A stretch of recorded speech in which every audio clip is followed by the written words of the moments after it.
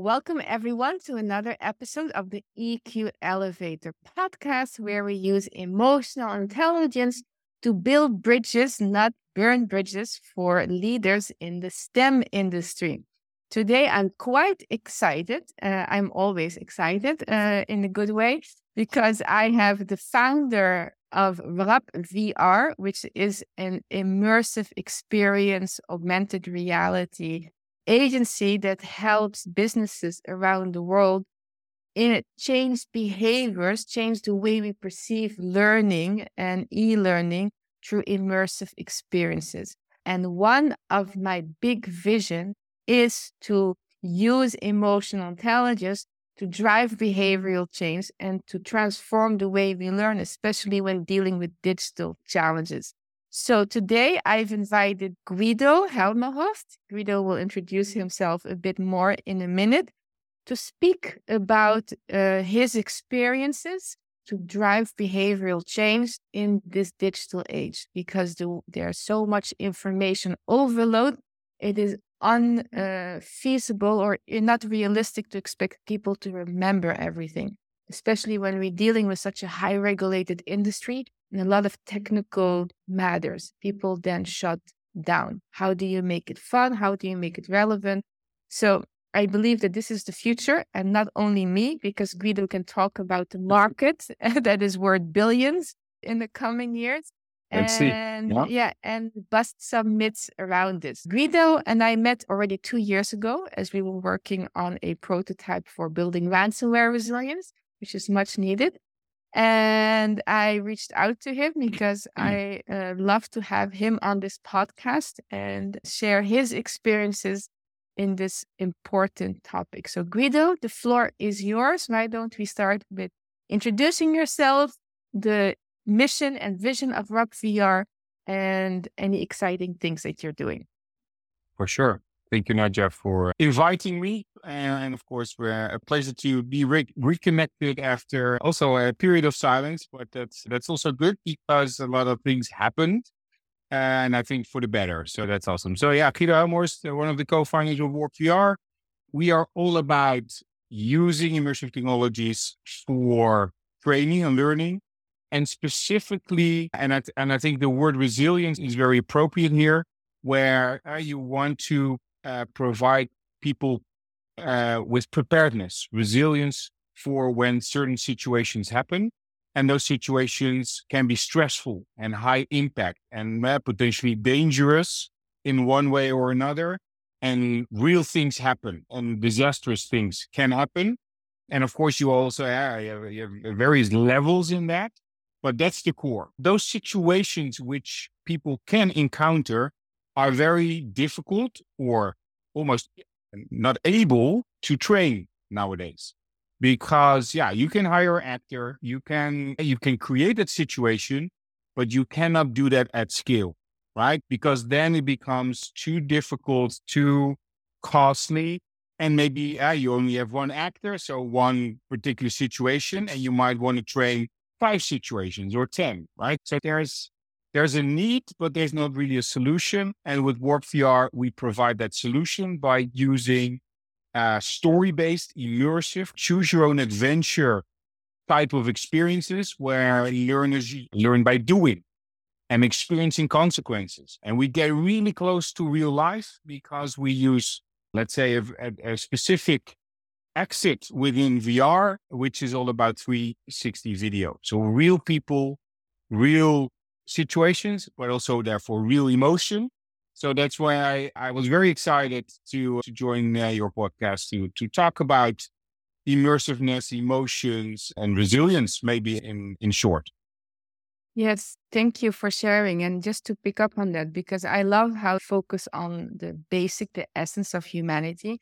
I think we see a lot of avatars and metaverse, which I think is also important and speaks to a certain audience, but not everyone, and especially in this industry, because it doesn't make it real.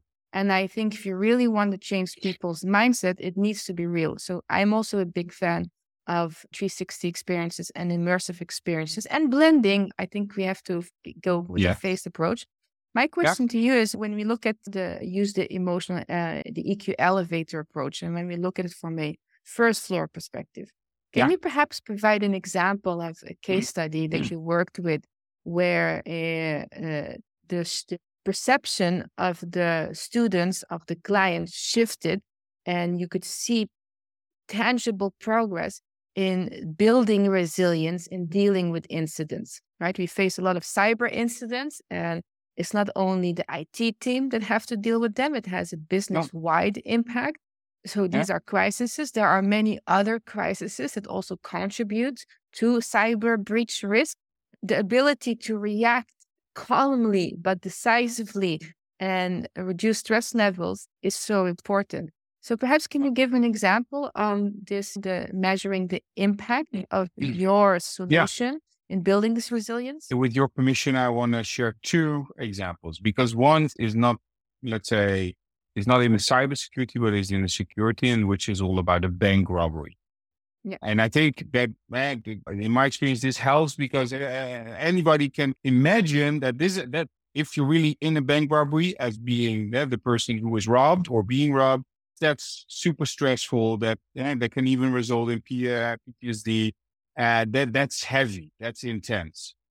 So for a bank in Austria, we co-developed a bank robbery scenario, which has the purpose to eventually have employees trained on what to do, how to behave, how to stay calm, and basically ensure safety for themselves and for their colleagues. So how that was trained before was sometimes with actors, I think once every 2 years or so. And you can imagine this is a big bank. So they have 1,000 retail locations, right? So how the hell do you train tens of thousands of people in such a scenario or such scenarios? Before there was somebody just visiting all the branches with a PowerPoint and the do's and the don'ts. But and I think that's the core of what we're talking about here. Knowing the protocol or knowing what to do, as in having knowledge about it, is very different than being able to do or apply that knowledge in a situation where it's stressful, where you have where things are happening and there's an emotional impact. I think apart from the results, business results in reducement and still early days, to be honest, but we have high hopes that actually has that consequence. But anecdotally, we already had one person who did the pilot training. Then 2 weeks later, she in actually bank robbery. And she reported back that because of the training, she really had a feeling of what to do, right? Because in essence, she already, quote unquote, experienced it already. So her emotional level was lower and therefore her cognitive skills at that point in time were higher. So she could say, okay, I have to do this and that. So she could help the police with the description of the perpetrator, for example. Very So powerful example, because it shows that it's like when we train that emotional muscle in the mind, the fear intensity and stress is less, because we've actually yes, been in the mind doesn't yeah, know the difference between reality and what's going on.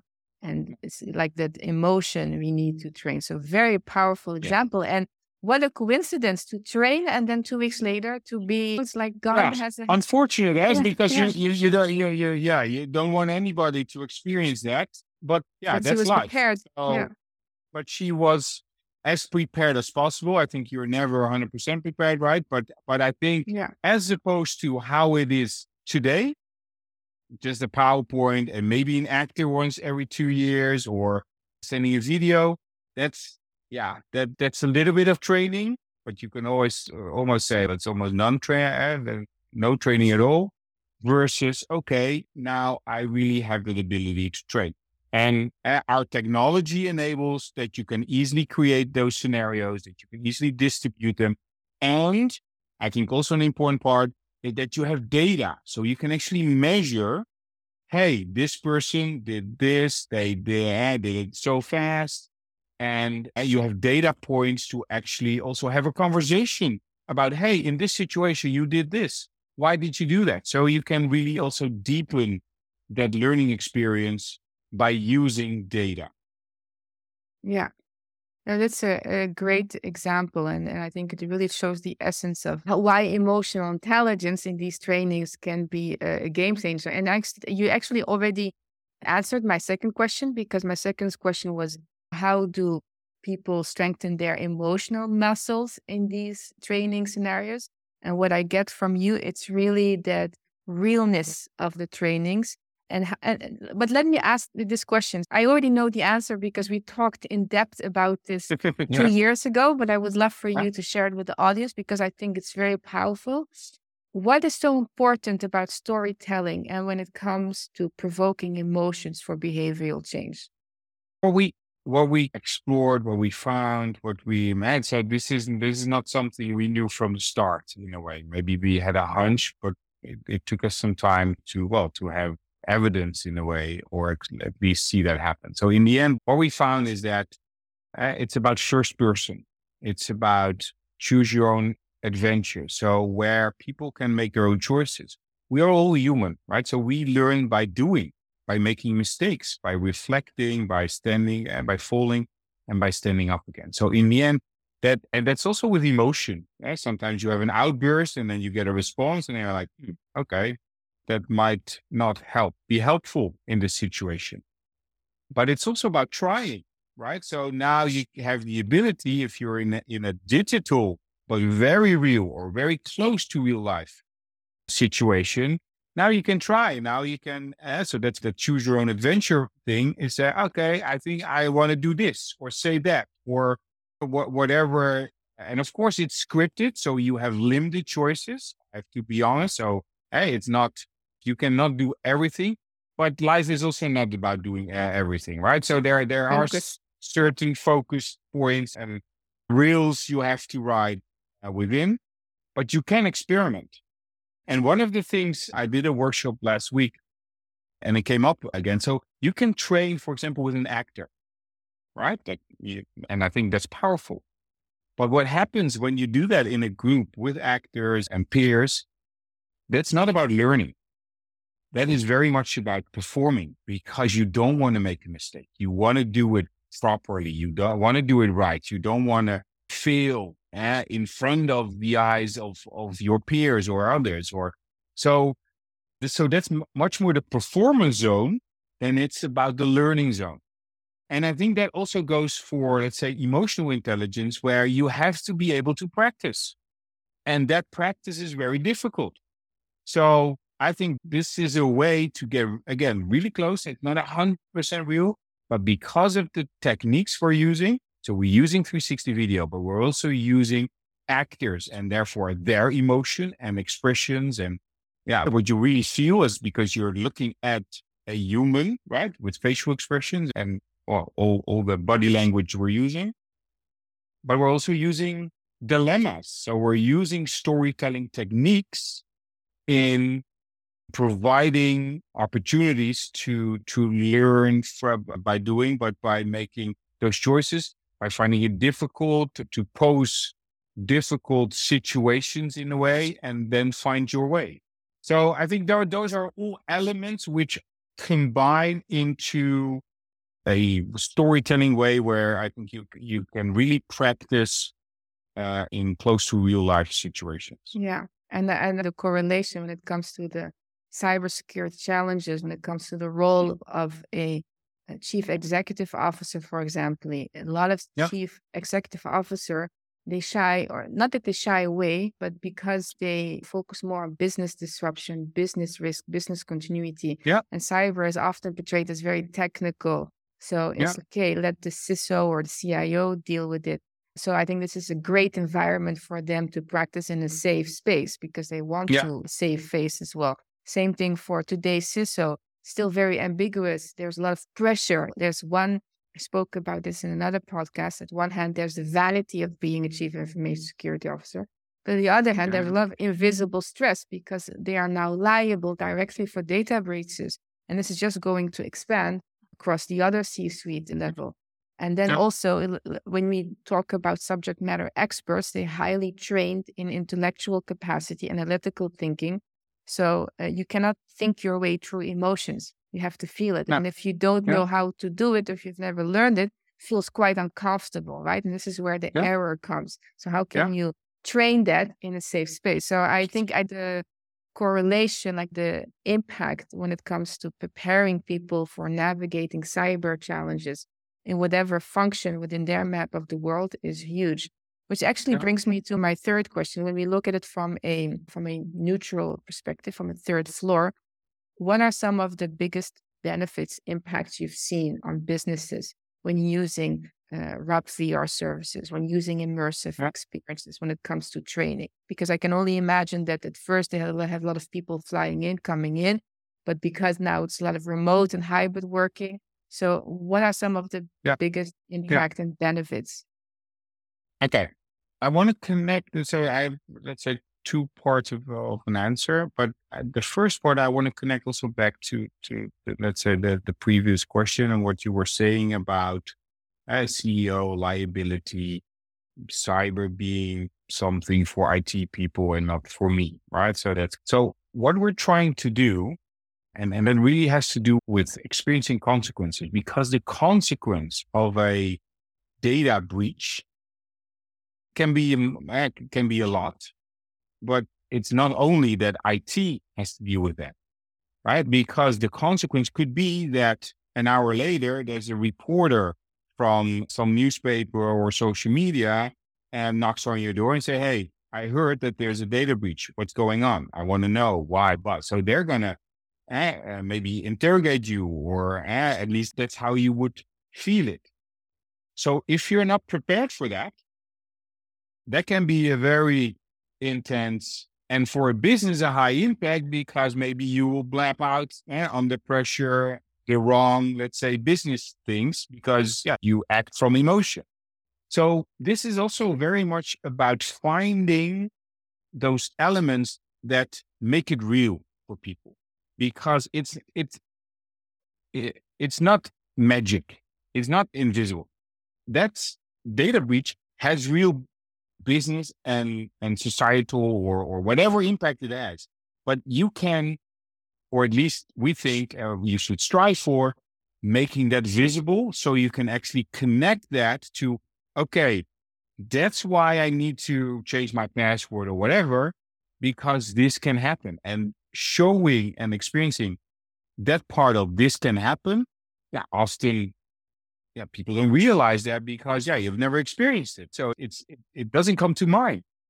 Now, connecting that to, let's say, in what way businesses change. So that, I think, is the first part. Now, Where if I when just people, quickly to yeah, emphasize, that is so important to counter fear, because when it becomes familiar, the fear reduces and the stress reduces, and people are better equipped to respond instead of reacting. So exactly. brilliant point. Exactly. Yeah, because indeed your emotion is low, so, or lower, Yeah. but so you have more room in your head to think rationally, to say, this is what I learned in my training, so now I have to do A, B, and C, instead of holy shit, oh sorry, what's happening to you? Okay. So this part of, let's say, the education we're doing with our clients, with the businesses who use our platform, but also our services, which in summary is all about, okay, so what is the learning objective? Who is your target audience? So that's not rocket science, but the mindset shift happens where we say, because normally when often, let's say, security or safety or a lot of topics are trained, especially in an e-learning, when you're talking about e-learning environment, it's, this is a video of a situation. What is unsafe here? Or what could go wrong? Or all these type of third person questions. You're observer, you have time. In real life, that doesn't happen, right? In real life, you have pressure, you have your manager breathing down your neck, you have your partner calling you that you have to run your errands. Stuff is happening and you have to work. And in the cybersecurity, that's the same. So Friday afternoon, an invoice comes in, you have to pay it. And maybe your colleagues say, hey, go with us for a drink. So then if you don't pay attention, you pay something or you put in some information you shouldn't do, which triggers that chain of some data breach or whatever that could be. But that happens. And of course, that person knows I shouldn't do it. I know the protocol, but knowing and doing It's very different. in real life is very different.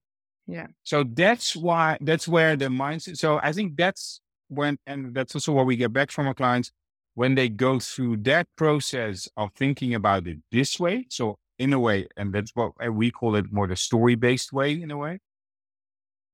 Okay, so that they really understand it. They really, and they run with it. So that's good. Of course, there's also the other benefits, let's say more almost financial part in a way where first you have the creation of the training. So we have the platform, you can hash out a full-blown training in a month. So start to finish, create a scenario, do the filming, connect the two, hit publish, and it's available to everybody. And then everybody, right? If you have 10 people or 10,000 people, it doesn't matter if you have a phone or a tablet or a VR headset or just a computer, you can play that scenario. Different levels of immersion, but that's then how you can train it. And then it becomes, maybe on different locations, you have a couple of headsets, right? So then the business case becomes, I have to buy some headsets, I have to create content, but I don't have to fly people across the world, or I don't have to do another training session with actors. So I can lose that, right? And there are different modalities and how you build the program. So there are different variables, but in the end, the ability to have a digital library of those experiences, it can be one or multiple, allows you to train anytime, anywhere, which has a huge impact, especially if you do that at scale. And that's what a lot of our clients are doing. I think it's so important because especially when it comes to emotional intelligence, and especially in a very industry where hard skill is much valued, people feel uncomfortable dealing with emotional intelligence or talking about these things in front of their bosses. Yeah.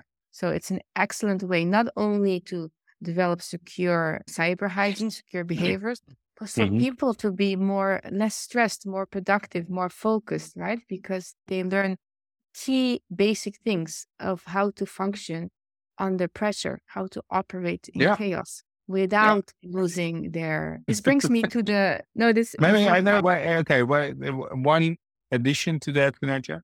So because what we found, and I think that was a great learning, when you talk, let's say you're in a group and you want to talk about that emotional in part.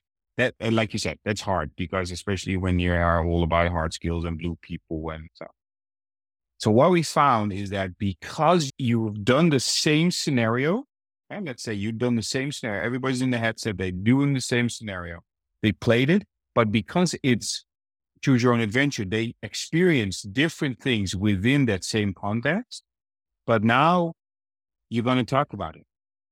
So now it's not, I have experienced this and maybe you did this. So that takes a lot of the group of the mental power. I have to envision, I have to what that person is saying. But now you have a shared experience and you can actually talk about that and say, hey, why did you at this moment in the scenario, I turned left, you went right. Why? How come? And then you have something to talk about. And then that really helps to facilitate the conversation. Sorry, that was no, but it's a brilliant point because we know, but we often underestimate. You can have two people having the same external experience, but internally completely different. It is based on their bias, on their mood, and a lot of people feel shame or they feel fear judgment in coming forward. So that inner dialogue, and we talked about this when we worked on our pilot project, they'll bring forward the different inner dialogues and what people are thinking. So that's how we build empathy. And then we say, okay, I better understand now how all these moving pieces individually are silos. We can reduce organizational blindness and bring them together on point. The fourth floor question I have is when we look at the cybersecurity industry, when we look at cybersecurity, It's slowly changing, but it's often viewed by many as opening the Pandora box, or it's like too technical, or I don't understand it, or it's dark. You still see so many, it's very cliche, but still, even when you look for pictures, the hoodie, right? And in order to attract talent into cybersecurity, in order to make cybersecurity everyone's responsibility to a certain extent, right? Based on the competencies needed, there needs to be a new way of viewing. And we shift our perception based on what we feel. We can be aware of something because based on perceived doesn't mean we necessarily understand it. And we can understand something, as you said, doesn't necessarily mean we will act on it. So shifting people's perception happens within their emotional map of the world. What we feel strongly about, we actually act about. So in your view, how can immersive experiences, augmented reality, virtual reality, help change this narrative around cybersecurity to not be so polarizing, to not be only based on fear, but still be quite practical? Because we should have some level of fear to get us into action in protecting ourselves, but not to the extent that to leave us powerless, which cyber criminals and scammers prey on. Great question. So I think in my case, let's say VR, and so the virtual world, but then in that sense, using 360 video, so pretty close to the real world. But generally speaking, it's VR has been called the empathy machine, and not without reason. And I think it allows you, when we talked, or you briefly talked about biases, it allows you to be in different shoes. So now you can be the CEO who has to deal with this. Now you can be the CISO who is called out of his bed. And you can be literally in bed, right? So you can just create a story where you, as the person doing this, the immersive training, you can be literally in bed where then the alarm goes, and then you have to, click, switch the light, and have somebody on the phone screaming and in panic, and then you're like, oh, now what I do?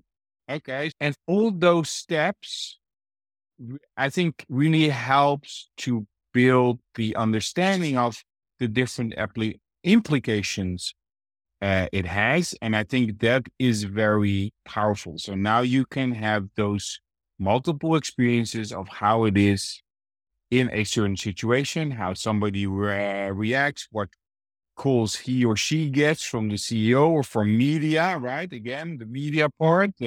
So all those elements, you can write them down. You can put them in an e-learning, but that doesn't, you don't feel it, right? Exactly, and then, it's the same mechanism. Because you don't feel it, it's really hard to envision it. Exactly. We have Probably, to see, yeah. right? And I guess the examples we've seen now in cybersecurity, although we're also working there, but I can tell you that's very important to have a smoke detector in your house, and rationally you know that, but there are a lot of people who don't have that still. So we did a scenario for the fire department where now, you're actually in your house, you're with your kids or partner or whatever. And now, the alarm goes, you actually have fire house, but now you experience what the difference in time is, having a smoke detector and don't have a smoke. And now you feel it because now you're unable to save your kids. Yeah. Okay. So still but you can really get really close. But that's so crucial because it actually solves a huge problem. Many businesses, and especially when it comes to cyber incidents, are not taking the proactive approach because they don't see the urgency. And also from my time in NATO crisis management, we did a lot of exercise because you can't afford not to see the urgency. But how do you get people proactive? Often when S hits the fan, then people act. But through these immersive experiences, you really connect with the emotion of people to what they feel the most about, their loved ones, their core values. And when you show the impact of cyber incidents on what they love and care about the most, they have felt it, not necessarily from a place of fear, but from a place that become aware and understand. And then it is important enough for them to take the right action that will reduce the risk even further. It's all about risk reduction because we can't avoid everything 100%, but we can be much better prepared. And because there are many multiple competing business risks that are going on in resources, competing resources, which is the traditional cliche excuse. Often when something happens, it completely can shut down. 60% of small, medium businesses shut down their doors. Can you imagine as an entrepreneur, everything you worked for is just gone? So this really helps people step into, okay, this is what I can do because you felt it. If we don't feel it, why would I change? So I love how you that example. Let's continue with the last question. Guido, this was really very fascinating, and I can just see so much potential in solving cyber challenges, problems, and reducing the human service attack. So my last question is more on the macro level, and when it comes to how do you view this industry moving forward when it comes to upskilling and reskilling. So there are several layers. The challenge one is how do we train and how do we educate younger students in universities, because it's very different now. How do we build that resilience of younger people as well? Because especially digital natives and generative AI, it's taking away the ability to have uncomfortable conversations, fall in a trap of the loneliness pandemic, etc. So I think that is one huge challenge. And the other challenge is people who are not losing their jobs, but we need to now focus on different skill sets when it comes to people that the technology is going to not take over, but to be complemented by. And this requires a change within, which is quite uncomfortable because it's challenging to learn new skills, comes with emotions. So I see huge potential in this industry, but I would love to hear your views on how you see immersive experiences benefit and ease the process of upskilling and reskilling as we move into the future. We are already in the future now because of everything that's happening. It's already happening. So exactly. No, but I think you're right. So certain skills have become more important, and especially also when you look at cognitive skills, problem solving, attention, intercultural relations, all those, let's say, elements. Looking at it, I can only be, let's say, happy and in a way blessed that I'm on this journey together with colleagues and with people like yourself to say, okay, how can we help? How can we provide somewhat of an aid? So in the end, what I envision happening in a way is we used to have libraries. This is always how I share it. So we used to have libraries. We still have, with books full of knowledge, beautiful, lined up in rows and systems. You can find it and you can pick out, this is what I need. So now I'm going to sit here and read.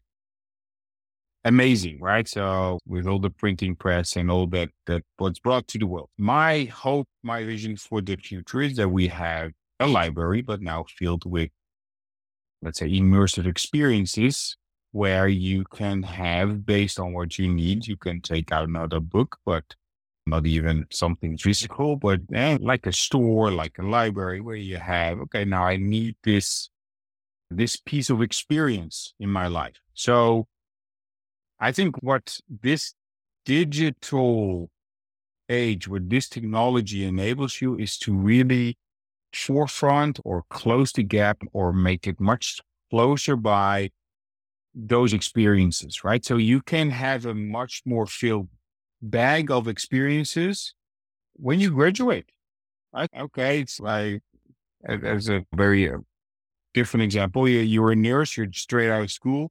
So in nursing, there will be multiple difficult situations coming at you with people at the bed. That.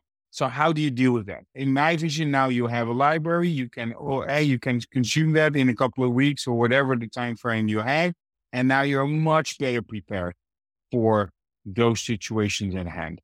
So in a way, I'm hopeful. And still, we need real life. We still need actors. We still need those real experiences and talking about emotions and all that stuff. But I think this is a super interesting age where you can actually train in a way, or train yourself not only with knowledge, but also with some real practical applications of knowledge, which, I think is very relevant and exciting. And in a way, we need it. It's a shame a bit that we need it, but at least there will be, or is a way to close that gap, at least a little bit. Yeah, no, I have the same vision as you. You know this very well from 2 years ago.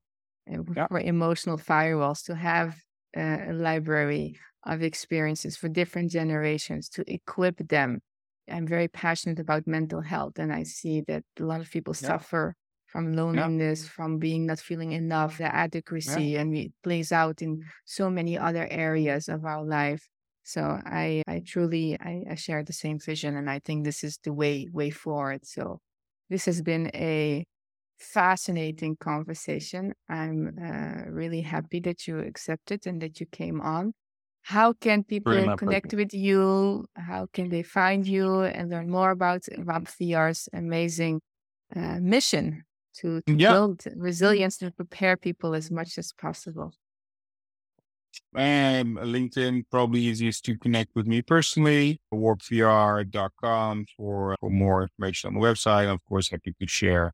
And also demo, right? Because in the end, it is an experience product, or whatever you want to call it. Please reach out. Happy to share how you can also experience being in front of an angry customer, or having to evacuate from an airline hangar, or whatever the scenario is. Happy to share, because that's it. It's an experience. And sign up to their newsletter. Even we were not in touch for a few years, I always enjoy reading your newsletters. They are short, to the point, and they really provide lots of interesting value. So thank you for that. Appreciate it. Thank you, Guido, for coming on. And I think the world is your oyster, my oyster, everyone's oyster. We should ride this wave of disruptive technology, and not let fear stop us from innovating and maximizing human potential. So thank you very much for coming on.